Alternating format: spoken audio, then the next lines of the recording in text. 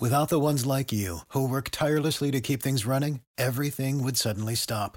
Hospitals, factories, schools, and power plants, they all depend on you. No matter the weather, emergency, or time of day, you're the ones who get it done. At Grainger, we're here for you with professional-grade industrial supplies. Count on real-time product availability and fast delivery. Call, clickgrainger.com, or just stop by. Grainger, for the ones who get it done. Subscribe to Inclusion Revolution Radio, wherever you get your podcasts. How do you make a radio ad for an 8K TV that conveys the feeling of 33 million pixels with over a billion shades of color hitting your eyeballs? This is the best we can do. Samsung Neo QLED 8K, unreasonably good. This is Stacking the Box with NFL insider Matt Verderame and Mark Carman. Stacking the Box, counting it down to the Super Bowl. It is Wednesday, January 27th, as we sit down, myself, Mark Carman, and our NFL insider, the man, the Stacking the Box columnist, and your Stacking the Box podcast leader, Matt Verderame. Verderame, are you? How do you feel as a fan waiting for the Super Bowl? Do you even? I don't know. Does it change? Does your life feel different right now? Let's start there. Tell me what it's like to be rooting for a winner. I can't remember at this point. Well, look, first of all, it's just funny because as a Chiefs fan, the idea of even going to the Super Bowl is so foreign up until last year that it felt impossible. It feels good. I mean, it's exciting. It's exciting to be in the game, right, as a fan. But it's funny because like last year, which was, of course, this was right before COVID kind of exploded. The Chiefs beat Tennessee in the AFC title game, and I was on a plane 9 a.m. the next morning with pretty much the entire Chicago Bears front office going to Mobile, right? Like that was my schedule. We left right after the game, down to Mobile. I came home for 3 days. I was down in Miami for 8 days for the Super Bowl. So it was different. And the Chiefs obviously hadn't gone in 50 years. And of course, I was not around the last time they went. So it was so it was a whirlwind. It was crazy. Whereas this year, don't get me wrong, like I don't take it for granted for a second, but there was an expectation with this team. Like, yeah, they should go to the Super Bowl. They are the best team. They have the experience. So it's different, but yeah, hell, it's a lot of fun.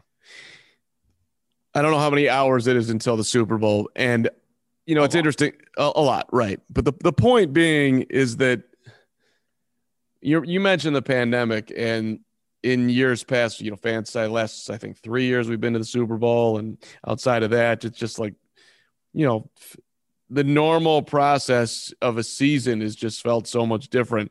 And Chiefs fans would be going down to Tampa right now, maybe, and a select few are. But the whole thing feels a little bit different right now. It just does. And at the same time, it's like, it's a Super Bowl. And people are going to have, I assume, some Super Bowl parties out there. And it's not going to feel any less different, right? If the Chiefs win and or the Bucs win, you're still going to feel like it was a legitimate Super Bowl. There's no actual, I haven't heard anybody saying like, this doesn't count. Like that conversation hasn't been out there at all. No, because I don't think baseball was so bizarre. It was a really short season and everything that went into it, right? Like basketball, you're playing in the bubble. Same thing with hockey. The seasons were interrupted.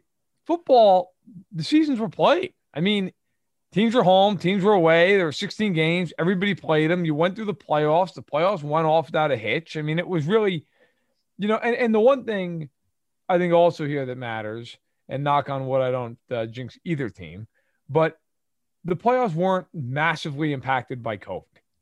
There wasn't like nobody's like major big time star got COVID and had to miss the game, so I think that's also part of it. But no, I think we'll look back on this year and it was weird because there weren't fans and, or there was limited capacity, but it wasn't. No, I don't feel it's any more or less legitimate than any other year. Can you imagine what happens in the next couple of days if Patrick Mahomes and or Tom Brady came down with COVID? I think they push the game. I really do. Because it doesn't any other team at this point. You would think, but if it's literally just one guy, albeit one of the two most important guys, if it's either one of those quarterbacks, I think they'd push the game. I'm not rooting for that to happen, but I would be interested to see how the NFL doesn't want Blaine Gabbert, Chad Henne in the Super Bowl. No, I don't think they do. And if you're the NFL, what do you care, right? Like, all right, so you push it for a week. You had to. Yeah, but there's got to be some logistics that we're not thinking about right there that would be less than ideal for the NFL. And if it really was just one guy, my guess would be they'd be like, just don't tell anybody. That could definitely also happen. Right? No, I'm not arguing that point, but I'm just saying, if you said to me what's more likely, if Tom Brady got COVID, would they play the game or move it? I think they would move it. Yeah. Because every 3 seconds, there's a new victim of identity theft. A criminal could be applying for loans in your name or even selling your personal info on the dark web. Protecting your identity can be easy with LifeLock by Norton. LifeLock monitors your info and alerts you to potential identity threats. No one can prevent all identity theft or monitor all transactions at all businesses, but with LifeLock, it's easy to help protect yourself. Save up to 25% off your first year at LifeLock.com/aware. It's not like in other rounds where you'd be bumping into the next round. There's nothing out in front of it, you know? No, right. Logically, hey, move it back a week, no big deal. But that would be one bizarre thing, because we're, as we kick off Stacking the Box, you're looking at storylines of what could happen here in Super Bowl 55, and for me, it's obviously the top of the food chain, Mahomes versus Brady, and Mahomes kind of wrestling away I don't even there's no way that he can be considered the quote unquote GOAT anytime soon, and right. It feels like if he does beat him, it's sort of a step along, not sort of, it is a step along the way, flat out. And they've had these games between the Bucs or the Patriots and Mahomes and the Chiefs have been incredibly close. Not that I don't think any of that really matters, but they did play earlier this year, and it was a great game. So, I mean, if you're looking for reasons for Tampa to have confidence here, that would be one. Yeah, it was a weird game. Kansas City was up 17-0 after the first quarter. Tyreek Hill had 208 yards in the first quarter of the game. Finished with 269, 3 touchdowns. It was 27-10 in the fourth quarter, and then the Bucs scored twice and were within a stop of getting the ball back and having a real shot to win the game, but they just couldn't get off the field. Yeah, I mean, it was like, when you look back on it, like, oh, okay, these two are not close, but then somehow, some way, the Bucs made it a game. And if you go back and you look at the highlights of Patrick Mahomes in that game versus, and it's the same, by the way, as every other game, he's so good at looking one way and freezing the defense and then throwing the opposite way with, taking such little time. I don't, just trying to think about how Tampa can scheme it differently. I don't think there really is a great way to do it. You got to almost hope that he has an off day. He's just that good. Yeah. Look, I agree. Like, I don't know. Look, there's two ways to me, and we're going to preview the heck out of the game next week. So I won't go really in depth. I think Tampa, though, and I'm not breaking news with this. I mean, I think most people feel this way. If Tampa's going to win this game, Tampa's got to get pressure on him all game, not for a quarter, not every other drive, like all game. It's 60 minutes, because the Niners did it for 53 minutes, and they were great. They were up 20-10, and then for 7 minutes they didn't get pressure, and the Chiefs scored 21 points, won by 11. And the Niners defense overall was much better than Tampa's defense, because Tampa does not have a good secondary, and the Niners had at least a solid secondary with Sherman and Ward. Listen, I think it's a very interesting game. It's an intriguing game. You look back at that game that you talked about that happened week 12. I mean, the Chiefs had 543 yards, and McCole Hardman, it was half on Mahomes, half on Hardman, dropped a 90-yard touchdown pass. I mean, could not have been more open. And Mahomes was a little behind him, and Hardman could have made the catch. I mean, if that catch is made, and it should have been, 633 yards of offense in the game, right? Like, But the Bucks had 417 and only held the ball for 23 minutes. Now, some of that, yes, did come late in the game, whatever. But I mean, each team 7.5 yards per play. You're talking, the Chiefs had 26 first downs. But here's the other thing that's crazy about that game. The Chiefs did all that and had 10 penalties, and Tampa had 8. So it was a wild game. The big difference, I mean, whatever. We don't have to go all the way through this. The Chiefs also were 0 for 3 in the red zone and still managed to somehow win. It was just a weird, crazy game. But yeah, look, man, it's going to be fun. And there's a lot of matchups to look at in this one. You knocked out a little bit there, the ability of the Chiefs in 7 minutes to go on a run. And like, if you go back through it, and let me give credit to my guy, Nick Wright, who's been on Stacking the Box. He underlined this. In that 2018 divisional round against the Colts, they started the game up 17-0, so just started hot. But then you go to the AFC Championship game versus the Patriots. They went on a 21-3 run when they were down 14-0. In the 2019 divisional round versus Texas, they're down 24-0. They score 41 straight points, right? Down 10-0 in the AFC Championship game to the Titans in 2019. They're down 10-0. They go 35-7, right? Yep. Super Bowl, of course, everyone with the Niners, they're down 20-10. They scored 21 straight. So there's this. It's like they get held down for a little bit, but then all of a sudden something switches. If there's adjustments or people get tired or whatever the hell it is, all of a sudden things just can flip down. Just let's go back to Buffalo this last week, 9-0, and all of a sudden, okay, 38-6, it's over. I mean, not that quickly, but that's what it seems like at times. It's just like, it's an avalanche. I mean, and you're right, like the 38-6 Buffalo thing. Yeah, it happened over a period of time, but the Chiefs scored 21 points in the second quarter. I mean, that game went from 9-0 to 21-9 in a blink. And let's be real, that game's over, 21-9. The Bills aren't going to win that game. And that's the thing the Buccaneers are going to have to grapple with, is how do you stop the avalanche? That's the thing. Like, you can give up a touchdown. You can't give up 21 straight points. You're just going home. You're not going to win that game because, look, we have it on the rundown here, and I want to get into it. What is the juiciest matchup to you of this game? And for me, I will speak quickly. Everyone's going to talk about Mahomes and Brady. And from a historical standpoint, I mean, how could it not be? That has to be. I look at Steve Spagnuolo against Brady, who Steve Spagnuolo was the defensive coordinator of the 2007 Giants when they beat the undefeated Patriots. And in that game, he didn't blitz. They rushed 4. They got home constantly. The Chiefs this year are fairly blitz heavy. I believe 8th or 9th in blitz rate. And in the playoffs, last week I read a lot of stuff that, they can't blitz Josh Allen. Allen's been great against the blitz. And I went back and I watched the all 22 film last night. I spent 2 hours watching it. The Chiefs destroyed Josh Allen, just bringing everybody. There was one snap where they put 7 guys on the line of scrimmage and brought every single one of them. Every one of them. They had no regard for Stephon Diggs. They guarded him one-on-one. They didn't care, and they did it. And they did it fine. Now, I'm not saying that the Chiefs will just blitz Brady 60% of the time. They won't. But I think they're going to blitz him a lot in this game. A lot. Like 40 to 50%. I think that's coming. They have no fear of leaving their guys one-on-one in the back end. That's what they've done all year long. They blitz cover 0 more than any team in the league.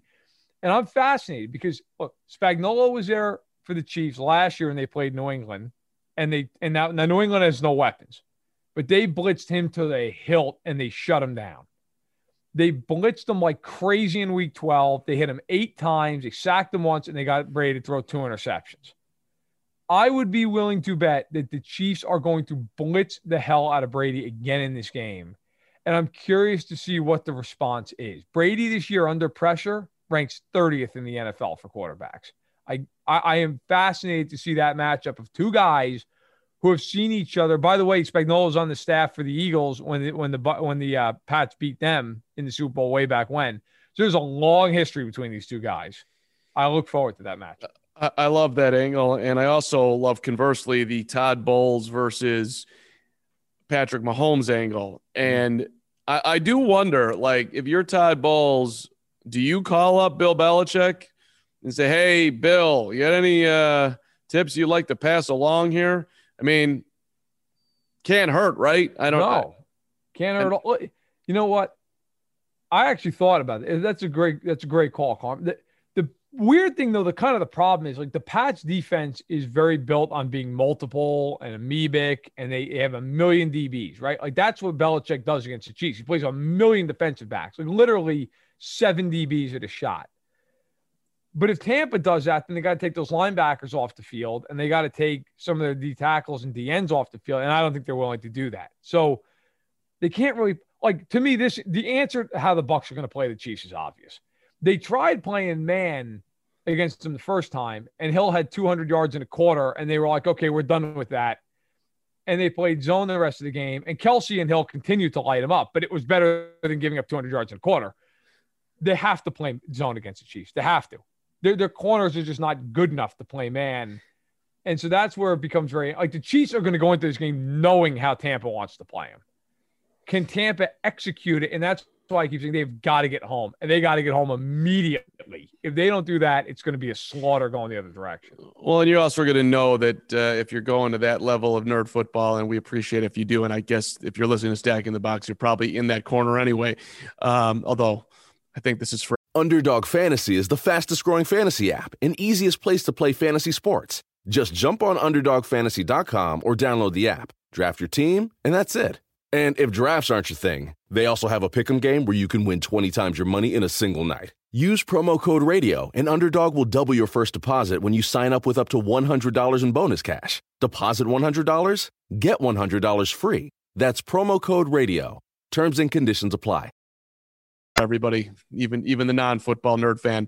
But if you see the Bucs switching back from zone to man to zone to man, you just know that they're like just searching for some level of answer because they're just super frustrated. You do want to mix up your coverages, and to your point, Matt, I think they definitely want to play zone. So if they actually switch into man, it's like, oh, damn it. Like this ain't working. Let's try this, even though we know it's not going to work. I think, you go ahead. And we can move on here, but you brought up the point about like how the Chiefs go on runs. And part of the reason they go on runs is because their defense is really underrated. Like all those numbers you just ripped off, 38-6, and all these 21-0 runs and 41-0 runs against Houston. Those numbers at the beginning of the phrase are big. But the other number is also equally important because the Chiefs can get off the field. It would be like, oh, yeah, well, they scored 4 straight touchdowns, but maybe they only gained 7 points in that time. Kansas City's defense this year, CBS Sports put this out yesterday on Twitter, and I don't have it right in front of me. The Chiefs defense is the best in the league on deep passes, lowest completion percentage against. They've given up 10 touchdowns, but they picked off 15 passes. And then Warren Sharp, who does a great job, he's in a million different places. I saw this on NBC Sports, pointed out that on 3rd and 6 to 3rd and I believe it was 9, the Chiefs are 3rd in the NFL defensively. On 3rd and 7s and longer, they're best in the NFL. They are very good against the pass. Tampa Bay, again, this per Warren Sharp, throws the ball 80% of the time on 2nd and 3rd down, which is by a wide margin the most in the league. I thought, and I said on this podcast, that Buffalo was going to have a problem against Kansas City because they're one-dimensional. They just wanted to throw the ball, and the Chiefs have a really, really, really good secondary. Tampa Bay wants to just throw the ball. And if they can't keep Brady clean against a lot of heavy blitzes, they got a problem. Because the Chiefs, and I'm going to write a whole piece on this. I'll just tease it out right now. The Chiefs have a 4th-round rookie corner right now, L'Jarius Sneed, who is playing as good a football as any corner in the NFL. I will stand by that in the slot, outside, whatever. I've got a lot of great stuff on him, working on even getting a little bit more here. But that piece will go up during the Super Bowl week. I encourage everybody to go to Fanside and read it. I'll tease it out a bunch of my Twitter account. But he is going to be somebody to watch in this game. So that's awesome. Looking forward to it. And you're doing great work, Matt, on the column side and all the writing side. So check out what Verderam's doing out there and just pay attention to Matt Verderam on Twitter. You're probably already doing that if you're listening to this podcast. But again, Verderam, phenomenal Twitter. Also at the Carm, does a great job. Yours truly. Thank you. Thank you very much. It is time for us to get rich. Hang tight. We'll be right with you. It's Stacking the Box. So you got the question on here. If Mahomes wins this game, where does he rank all time? So let me do it this way.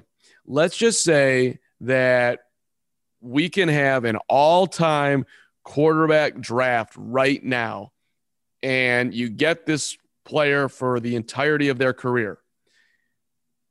You're the GM that gets to go first here. Who you taking number one overall in the history of quarterbacks?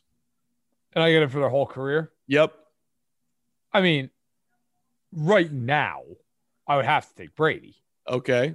Right? I mean, he's won 6 Super Bowls, he's been to 10. Now, you could make an argument that, if Montana had played in this era, right, where would his numbers be? But if you said to me, like, who do I think at the end of it all is going to have the best numbers? I don't even want to look at it from a number standpoint. Okay. I want to know because if you look at the numbers, I mean, Phillip Rivers is 5th all time in yardage. Right. He's clearly not the 5th best quarterback. Right. And Joe Montana is 21st. I mean, there's no way you can't look at it from a number standpoint. Is the question just who do I think is the most talented guy? Who do you want for their career? You have to make a decision right now the way you're asking on Patrick Mahomes right now. I mean, Okay. where does he go? Are you taking him ahead? You get him for his career. You don't know what the rest of his career is going to look like, but Right. you get to take him. Are you taking him ahead of Peyton? You taking him ahead of Marino? You taking him ahead of Rodgers? You taking him ahead of Montana? Right. If you're taking the numbers out of it, I would take him first. You would take you. So, okay. So that dude, you just said, and I'm not arguing with you, that for you, Patrick Mahomes already is the greatest quarterback of all time. You're saying that's what you're saying. I mean, which is fine. I think he is the most talented quarterback I've ever seen. Now, if he plays 15 more years and he ends his career with 3 Super Bowl wins and maybe 4 appearances, and I mean, obviously it's an incredible career, but is he the GOAT? Is he Brady? I don't think I could say that because Brady, I am somebody who values rings for quarterbacks. I do. Right, but you're saying that you think that Patrick Mahomes has more talent than any other player that's ever played the position. If you had to draft right now, all time, I'm taking him. Yes. If you said to me one game, you got to win. Who do you? Him. He is the biggest cheat code in NFL history. So that's a huge statement, and I think it's perhaps worth a column. By the way, where would you take him? So, phew. You know what? Honestly, if I was drafting, for me personally, just Mark Harmon here, not if I could have one quarterback and I'm going to build a team around him that, can win. If I'm drafting most talented quarterback of all time, and this is an off the board pick and people are going to scream at me for it, but I would take Dan Marino. If you told me that I can have, with that. There's nothing wrong with that at all. Yeah, I mean, if I'm going to take one guy who I think the dude was just straight ridiculous. I mean, I've never seen anybody throw the football like him. Now, he couldn't run. So I'm limiting myself a little bit there. But nobody, that dude threw for 61,000 yards from 83 to 99. If he's playing now, I mean, it's just insanity. The greatest quarterbacking year of all time was Marino in 84. To throw 5,000 yards in 1984 is that's like some guy throwing for 6,500 yards now. No, that's not the word at all, man. I think that's a great pick. In fact, whenever people compare Mahomes, they always talk about Favre. That's bullshit. He's not. He's never been, nor has he ever been like Brett Favre. The two guys who I look at him and historically think he's a lot like are John Elway and Marino. Because both those guys, Elway, I think more in the style, because Elway kind of runs similar to Mahomes. He obviously throw first, but he could scramble out. He's got that ridiculous arm. But Marino, in the sense, if you watch young Marino is terrifying. There are throws, oh my God, how the hell did he fit that ball in there? And so Mahomes reminds me of those guys more than anybody else. I agree. I think Marino's a great choice. Yeah, and it's right, tight windows and. Look, there's also as we older, whatever, as the years go on, bigger, stronger, faster.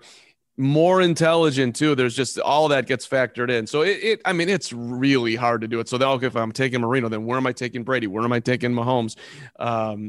You'd have to sit down and really think about this. Aaron Rodgers is in that. I don't care that he's only won one Super Bowl. He's in the photo. And then where do you put Montana? I mean, it's tough, but like, I think it's really interesting right now, all time. Cause like I would have said this, listen, and Jordan didn't have, championship rings won this early, but if you had told me like in year 3, who am I taking all time? Magic, Bird, whoever else you want to name. I'm taking Michael, and that's what you're saying right now with Mahomes. It's the same thing.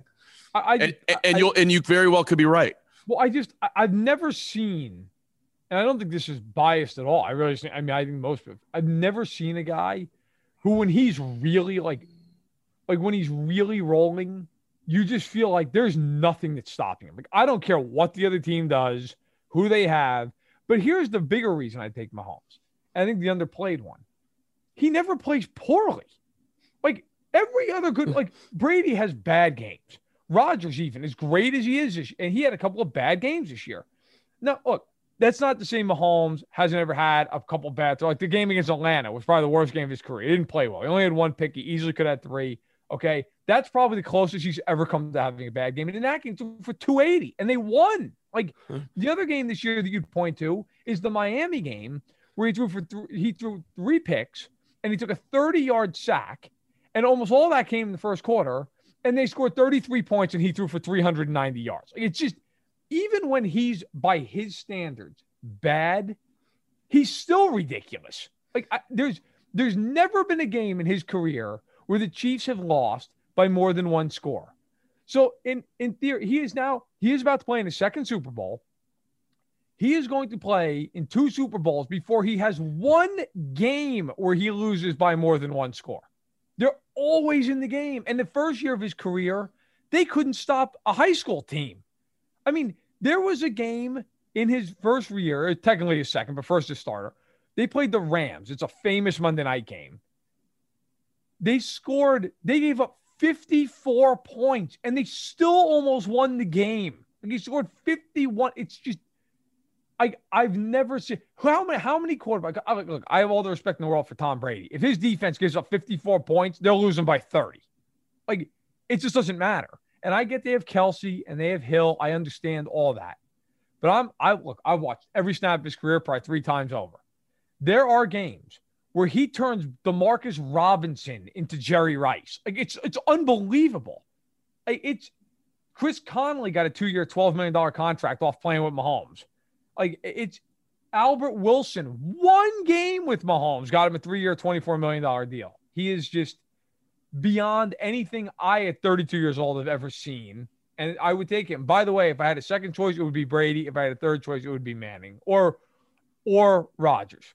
But I think to me, those are the pantheon of guys in my lifetime that I would take. I just put it out on Twitter. We can just at the end of the podcast, I'm just going to see how many responses I get and what people are saying. Like, who would you take? And I don't even know if I wrote it that well on Twitter right now, but I hope people get what I meant. So, all right, here, let's go into the future. That was a fun conversation. Which quarterback will get more hype going into this game, Brady or Mahomes? Go ahead, Verderam. Do they edge to the old man, or is it all about Patrick and his future? I think it's about Brady, because I think most people look at Mahomes and it's almost like an old story. He's just been so great the last couple of years. I mean, we're a couple days removed from ESPN doing a tail of the tape graphic that had Josh Allen as the better quarterback in the AFC title game. I mean, that's a real thing. That happened. Okay. And Mahomes, I love that he tweeted about it after the game. Just took a huge shot at him. But in any event, I think Brady's 43. You know, he may not get back again. Who knows? Crazy to doubt him, but he's 43 years old. So I think he's the story. They just went on the road and won 3 playoff games, all this stuff, right? Like, they're at home. He's got Gronk with him. I think he's going to get more of the play this week and next week. And I think I understand it, right? Like, but I also believe a lot of this is going to be shaped about them going against each other and how it's this old guard, all-time great, probably the greatest ever by any real metric you have. And that guy is going against this supernova of a star who's 25. And look, this is a legacy one in the sense if Brady wins, then the titles are 7-1, which is just bonkers. He's won 7 if he wins this game. 7-1. Okay. And he's got that Mahomes breaker. He beat him in the AFC title game, that classic a few years ago, and then he beat him again in the Super Bowl. But if Mahomes wins, now it's 6-2. It feels a hell of a lot more doable that Mahomes ends up getting there. And by the way, you look at this thing and say, all right, well, Mahomes probably got 15 years ahead of him. Like Brady, this is, close, if not the end of the line. So I do think a lot of the talk will be about the two of them going against each other, but I think Brady will get more of the headlines this week. So Mahomes at this point is 6-1, right, in the playoffs, correct? Yes. Okay, that's an .857 winning percentage, by the way, which is completely insane. But speaking of like who's going to get more hype, I'm with you on Brady. And one stat that I hadn't been tracking that is just off the charts. Tom Brady is now 33-11 in the playoffs. 33. The guy with the next most wins is Joe Montana with 16. 16. He's got more than double the playoff wins than Montana. Bradshaw, Elway, Manning all have 14. Roethlisberger and Favre have 13.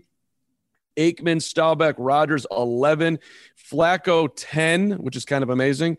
Kurt Warner, Russell Wilson, Donovan McNabb, Jim Kelly, Drew Brees all have 9.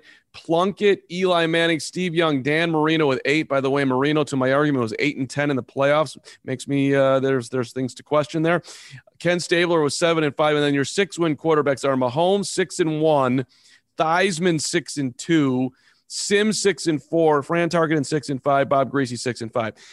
How do you make a radio ad for an 8K TV that conveys the feeling of 33 million pixels with over a billion shades of color hitting your eyeballs? This is the best we can do. Samsung Neo QLED 8K, unreasonably good. But 33 wins, man.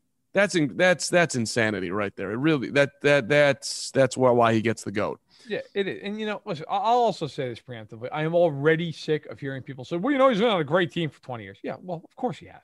I mean, he didn't play on the Lions and win 33 playoff games, but that doesn't take away from the fact of how great he is. Like anyone who knows me personally, and certainly who probably follows me on Twitter knows this. Like, I am a big hockey fan. I am a huge New Jersey Devils fan, even though they suck currently. Okay, and Martin Brodeur, in my opinion, is the greatest goaltender to ever live, and he holds most records. He's got 3 cups, a whole bunch of stuff. The point I'm making, you always would hear people say, "Well, yeah, but he had good defensemen his whole career."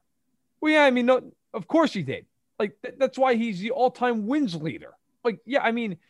He didn't have a crap team in front of him, but the other reason he's all-time wins leader is he was pretty damn good himself for a long time. He wasn't dragging anybody down, right? Like, I saw him make unbelievable saves, have huge playoff runs. Like, yes, he's not the greatest of all time if he's not surrounded by greatness as well.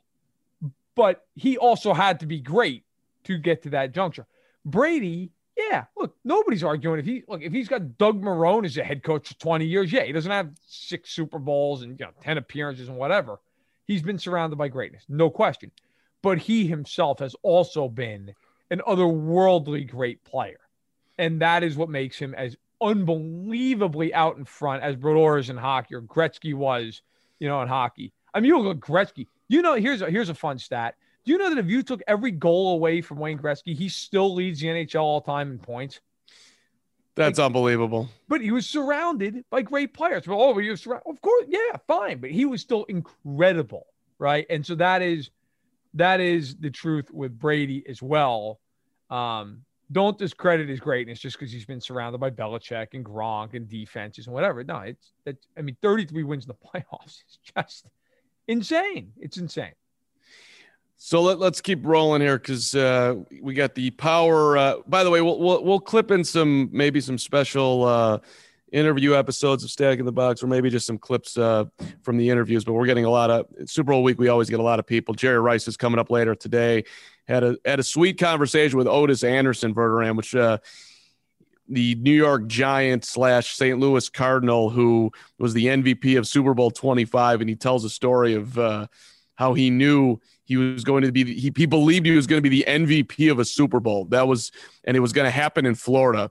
And when they lost in Joe Robbie, he was like, okay, fine, I'll come back and do it in Tampa the next year, when somebody told him, and you know the story, that the Super Bowl was in Tampa next year. The guy was actually thinking about retirement, but Otis was awesome. So at any rate, let's move here. Over-unders 56.5. Are you on the which side are you on here? You think we're going to get a shootout, or maybe a little tighter than people think, and it's somewhere in the 40s even? I think it's going to be under. I think it's going to be. I do not think this is going to be a 38-35 game. Maybe I'm wrong, but that's how I feel. The first game was 27-24, so it obviously would have been somewhat comfortably under. I think it's that kind of score is what we're going to see again.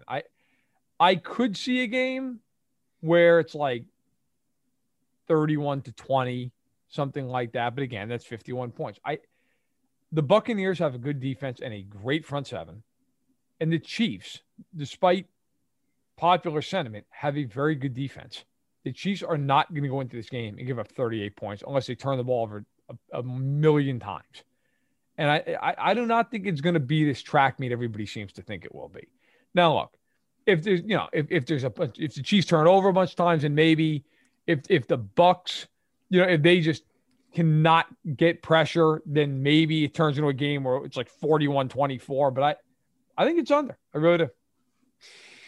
I tend to agree. I just always think that ultimately in huge games, things just get a little bit tighter and things slow down, and you're maybe just a little bit more conservative than normal. So it just feels, if I had to put money on it, I would say the under as well.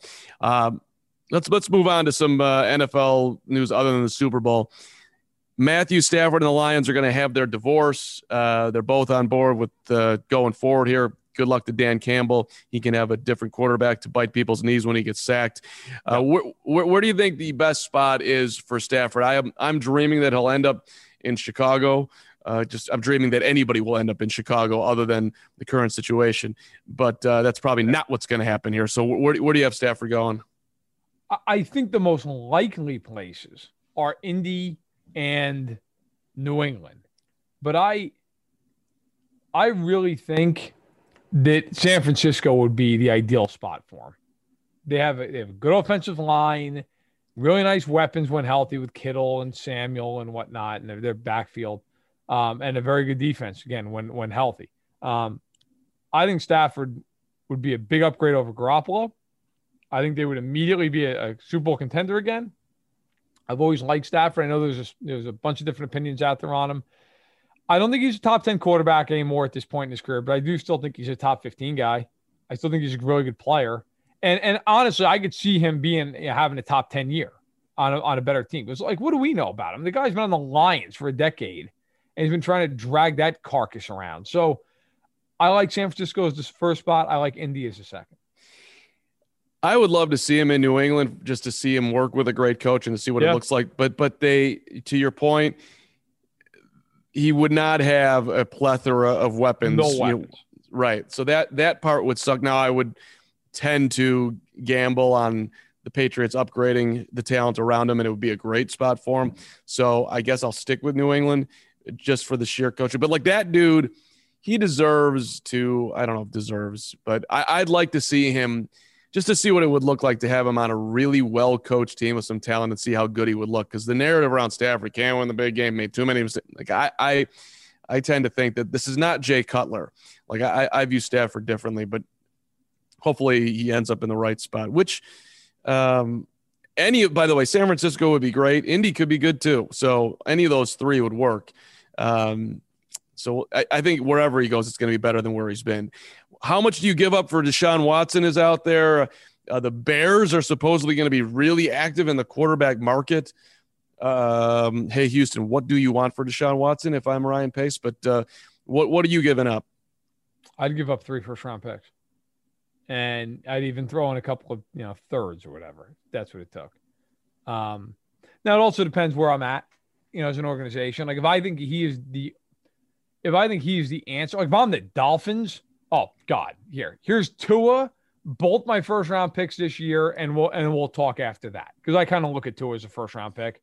So here's Tua, 2 firsts. What else do you want?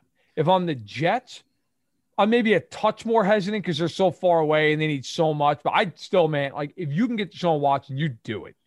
You go get that guy and you figure it out, right? Like how much more attractive are the Jets to free agents if they have Deshaun Watson? What about if you're the Saints? What about if you're Indy? They can't afford him. The Saints can't afford him. Yeah, contract. They're so unbelievably capped out. Indy, I think, would do it in 2 seconds, but he's not going into the division. What about San Fran? Oh, anything. Here's Garoppolo, 2 firsts, 3 firsts, whatever. Right, fine, take it. Right. Anything. Right. I'm not kidding, man. If I were the Niners, I'd literally call the Texans up and say, what do you want? Whatever the answer was, I'd just say, fine. Yeah, you got to play poker a little bit better than that, but that's the sentiment, right? Hey, what's it going to take? Just let me know. And that's the thing too. Like if I was Houston, I would be calling up teams like, look, we're going to trade him. He doesn't want to be here and it's extremely painful, but we're going to move on. This is what we need from you. And just raid rosters. And someone is going to say yes. Make a great trade. Like they are in position where they could make a phenomenal deal. It's going to be painful. Their fans are going to hate it, but fans get over everything. So if that's what I would do if I were the Texans, I literally would identify teams that need them, which is nearly, a good 10 teams at least.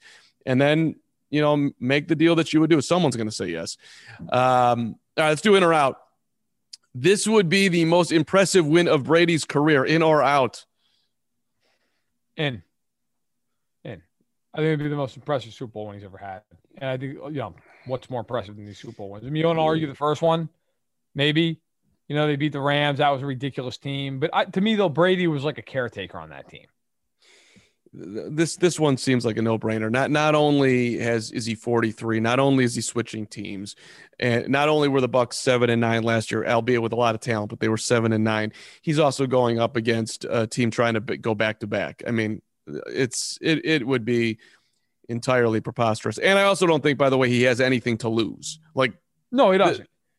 But they're not. I mean, it's a weird thing to say about a team with all the talent on Tampa. They're not supposed to win this game. No, they're not. They're not supposed to be here. None of it. Let's pause for a quick second here so we can pay some bills. We're right back with Stacking the Box. Is it better to take away Travis Kelce than Tyreek Hill? That's an interesting question. In or out? I'm actually in on this. Like, to me, and I'll tell you right now, what I think is going to happen is they have PTSD from what happened with Tyreek Hill the last game, and they're going to do everything imaginable to take Tyreek Hill out, and Watkins and Kelce are just going to go berserk. But I firmly believe you're playing Chiefs. Look, it's not a good option either way, which is why they're so hard to beat. Kelce, to me, is more devastating, though, because it's always 10 yards, 15 yards. Like, it's always first downs. They're moving. To me, I would almost do it with the Titans, but for the record, yeah, I'm in. I would try to take Kelce away even more. But I would do like what the Titans did against them in the AFC title game. They doubled both of them and just said, we don't care. Beat us on the ground, beat us with Sammy Watkins. And of course, that's exactly what happened. They did it. And Hill still had 2 touchdowns in the game anyway. It made no difference. But I think that's what you almost have to try to do. Like, double them both, hope you get home before, and just say a prayer. That Watkins doesn't play well, that they fumble, that Mahomes misses some throws. I know that sounds like a homerish take, but like, I don't know what else you do. They're so dynamic, and Lord knows, like, they got 2 weeks with this turf toe thing. They're going to shoot the crap out of that toe. They're going to do it, and he looked fine in the AFC title game. So I'd imagine he's going to look fine in the Super Bowl. I'd dare him to run. I'd live with the consequences. I'll let Darrell Williams and Clyde Edwards-Helaire beat me. I'm going to have Watkins. I know Watkins is going to kill my third corner. I'll live with it. And I'm just going to pray that we just go double on Kelce and Hill, and that somehow that's enough. So that's how I'm looking at it here. To this one, it's like, yes, by the way, I'm in, because, Kelce's like Chinese water torture, right? I mean, you're just, first down. I mean, my God. But if you don't take away both, at least in some degree, you're done. So you gotta do your best to limit both of them, and then Hope that the rest of it works out slightly in your favor. And again, Mahomes has a slightly off day. Tampa Bay having home field matters, in or out? I'm out on this. I don't think it matters in the least, but go ahead. So, although maybe in COVID, just the whole comfort of being at home all week, I don't know. Maybe that's a factor. I would have been in on it mattering if the Chiefs had to be down there all week for the Super Bowl. Because then you're in a hotel, the whole week, and it's bizarre, and they're not going down there all at earliest Friday. Right. So I don't think it really matters. Like the Chiefs were 8-0 on the road this year, including in Tampa. It's basically like treating it like it's a road game. They've been pretty damn comfortable doing that all year long. They went to Buffalo, Baltimore, Tampa, Miami, and New Orleans, won all those games. So, and the fans, to me, it doesn't make any difference. Right. I mean, a lot of these tickets are being given out to hospital workers and whatnot, and which is great, by the way. But I don't think them being at home, like in a normal year, I would think it would really matter. But in a year like this, I don't think it makes much of a difference. Right. And to me, it would also matter more in a regular year if he was still with New England. Like, yeah, it matters, but like, I don't feel as sick about it as like this is, a team, a Patriots team that's been winning every single year, and now they get to play a home Super Bowl game. That would be disgusting. It still wouldn't feel great, but I don't think I'm with you. Not a huge factor here in Super Bowl 55. Nobody is going to miss Super Bowl week, in or out. I'm out on this because I'm going to miss Super Bowl week. But from a fan standpoint and not the media, what are you saying? Well, I mean, I think that, like, I'll miss being, we were in Miami last year. That was a lot of fun and whatnot. But, like, I'm not going to miss all the ridiculous crap that goes along with the Super Bowl. The media night when you get some clown and, trying to ask the most obscene. Yes. I mean, just all the crap that gets in the way. Like, as someone who, look, I try to have fun and have a good time. But, like, I'm also serious about my job. And I try to do a good bit of work. And it drives me crazy when I know there's a time limit. I'm trying to ask a question to Frank Clark, and somebody's like, "Hey, will you marry?" Introducing Under Armour's Infinity High Sports Bra. Its ergonomic design is molded to support the natural movement of your body. With cord-out padding, the better breathability eliminates extra bulk without sacrificing support. And quick-dry padding is Under Armour's fastest-drying padding yet. When you're lifting heavy, running fast, and pushing yourself further than ever before, you need a bra that will help you go that extra mile and make you feel your best. Shop the Infinity High Sports Bra now at UA.com. Me? Like, get the fuck out of here. Get the fuck out of here. I am trying to do my job. I've got no time for your crap. So I'm not going to miss that part of it. What I will miss is the team sessions throughout the weeks at their hotels where you get to sit down with guys. And you get to sit down at the table. I remember, like, last year, for example, I sat down, Chris Jones and I had a conversation. I'm sitting at the table with him. He said, Chris, you guys have been playing a lot better as the year's gone on. What do you look at your defense and kind of take away? What do you feel like has maybe become your identity? And he's like, I'll tell you what, we're pissed off and composed. And I laughed and he laughed and, we got up, whatever, shook hands, went our ways. And then I went over to Steve Spagnuolo and sat down and talked to him for a little bit. And I mentioned that quote to him and he started laughing. He's like, pissed off and composed. I like that. Like, and it was a funny little thing. Like, we just had to and you get to know these guys.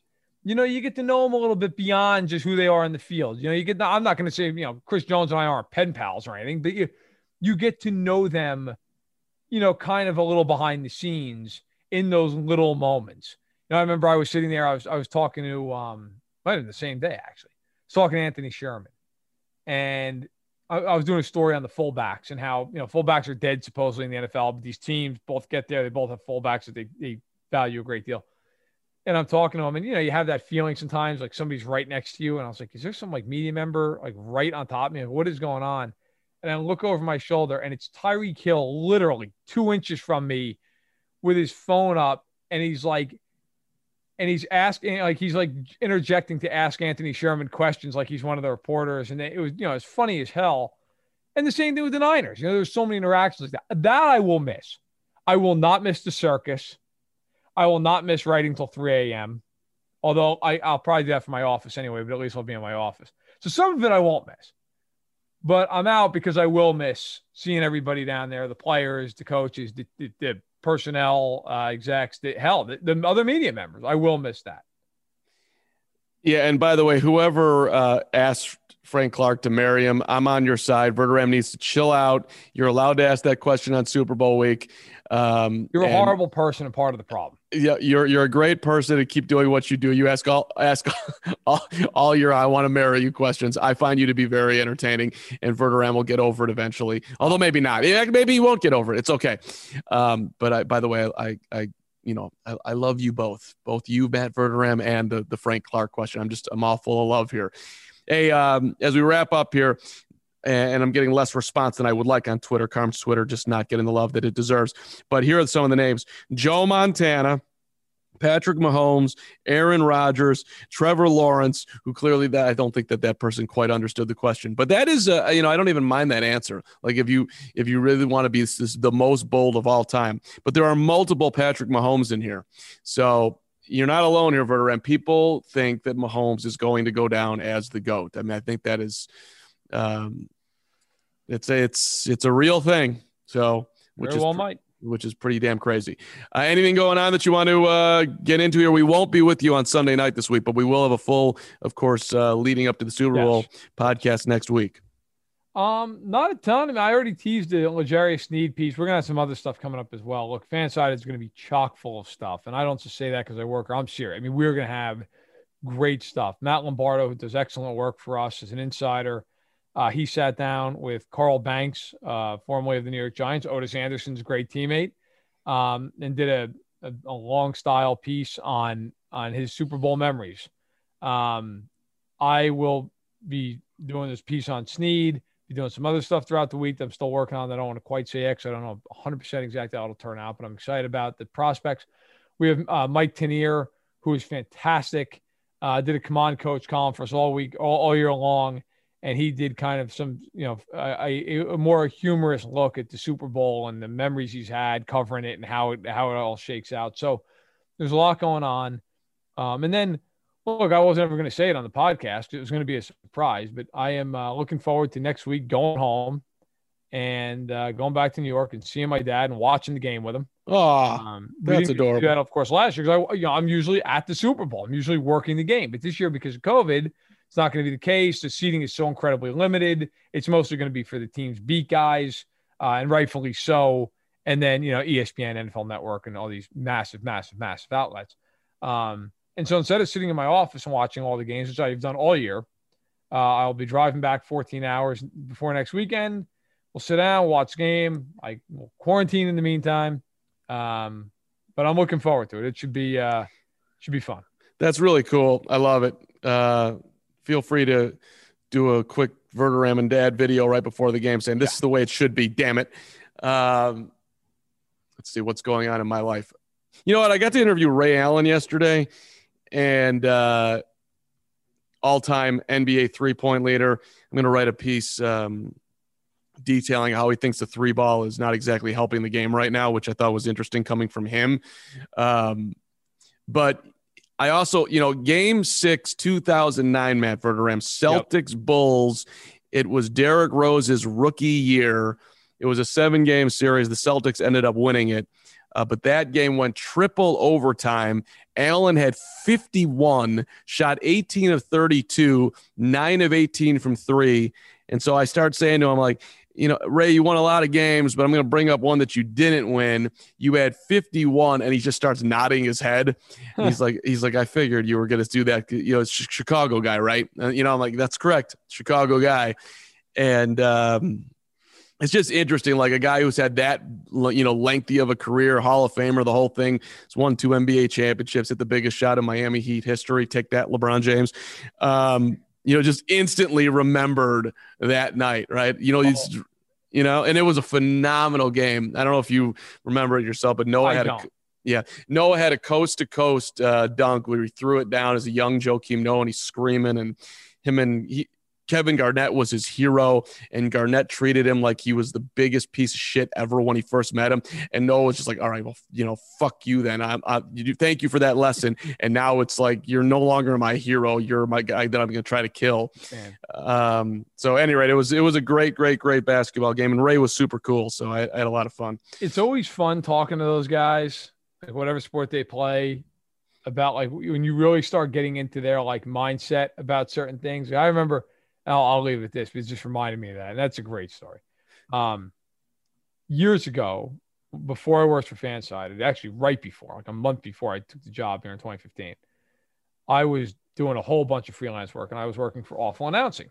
And they sent me over to Midtown Manhattan to the CBS headquarters because we were getting ready for the March Madness tournament, and Awful Announcing got invited. And because I lived, an hour and a half away, they're like, listen, why don't you drive down? We'll give you the credential, whatever. You go down there and talk to the guys and, give us some good stuff from Turner and whatnot. So I go down there, and some of the stories I cannot share on air because I'll tell you after, they're hilarious, but they're highly inappropriate. But in any event, so I'm down there, and one of the guys that's sitting there is Reggie Miller. Now, I, as a longtime Knicks fan from the 90s, absolutely hate Reggie Miller with a blinding passion, right? So I see Reggie Miller, and immediately I'm like, man, fuck Reggie Miller. Like, I'm just, I don't want to talk to him, whatever. Turns out I ended up sitting there, I'm talking to him. Very, very nice guy, right? Like really personable, super cool. So afterwards, we're out of the ballroom, and things are kind of wrapping up, and he's standing by himself in the hallway. And I don't know. I was 25 years old. I thought it would be funny. And I walked up and said, first of all, I said, Reggie, thanks a lot for your time. It's a pleasure meeting you. He said, yeah, no problem, man, for sure. And, he's like, what's your name again? I said, Matt Verderam, whatever, Awful Announcing. He said, cool. Yeah. And I said, I got to tell you though, when I was a kid, I hated your guts. And he smiled as wide as could be. He's like, what are you, a Knicks fan? And I was like, yep. And I hated your guts. And he's like, how'd whatever it was, like how'd 9 points or 7 points in 7 seconds feel, right? And I was like, how'd it feel to never win? you said that to him? Yeah. And it was like, but like, to be fair, he enjoyed like the back and forth. He's like, yeah, got close though. I'm like, yeah, you and I are the same amount of rings though, Reg. At the end of the day, it is what it is. And he's like, yeah, but I'm a Hall of Famer. I was like, that's a good point. And like, we shook, and like, we kind of like shook hands, and like, we just started laughing.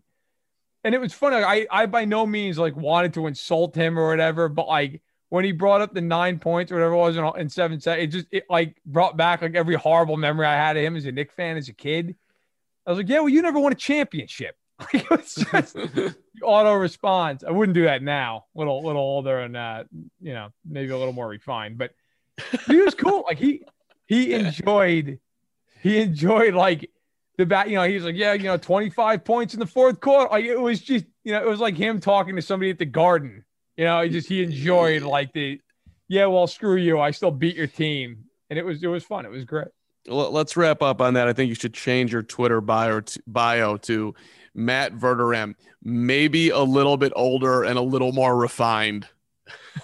Still need to be refined, but compare it to 25-year-old me. And I'm sure Reggie would never remember it in a million years, but I did. It was a fun conversation. Covers the NFL, your NFL insider, Fansided. All right, everybody, enjoy the pause, I guess, if you will, as we wait for Super Bowl 55. We'll see you next week with a full detailed preview. Always appreciate you listening to Stacking the Box. Reviews are the lifeblood of this podcast. Damn it, we need you. So if you are first time listening and you made it this far, if you could leave a review, we really, really, really, really appreciate it. We'll see you next time. Progressive Snapshot can save you money based on how you drive and how much you drive. So the safer you drive, the more money you could save. Now, if you didn't hear that because you were looking at your phone while driving, let me say it again. Seriously, put down your phone. That is so unsafe. If you didn't do stuff like use your phone while driving, you could save money with Progressive Snapshot. But saving or not, just put it down. And if you did hear it the first time because you weren't looking at your phone, nice work. You'd love Snapshot from Progressive because it rewards safe drivers. Progressive Casualty Insurance Company and Affiliates. Snapshot not available in California and North Carolina or from all agents. For the ones who work hard to ensure their crew can always go the extra mile, and the ones who get in early so everyone can go home on time, there's Grainger, offering professional-grade supplies backed by product experts so you can quickly and easily find what you need. Plus, you can count on access to a committed team ready to go the extra mile for you. Call, click Grainger.com, or just stop by. Grainger, for the ones who get it done.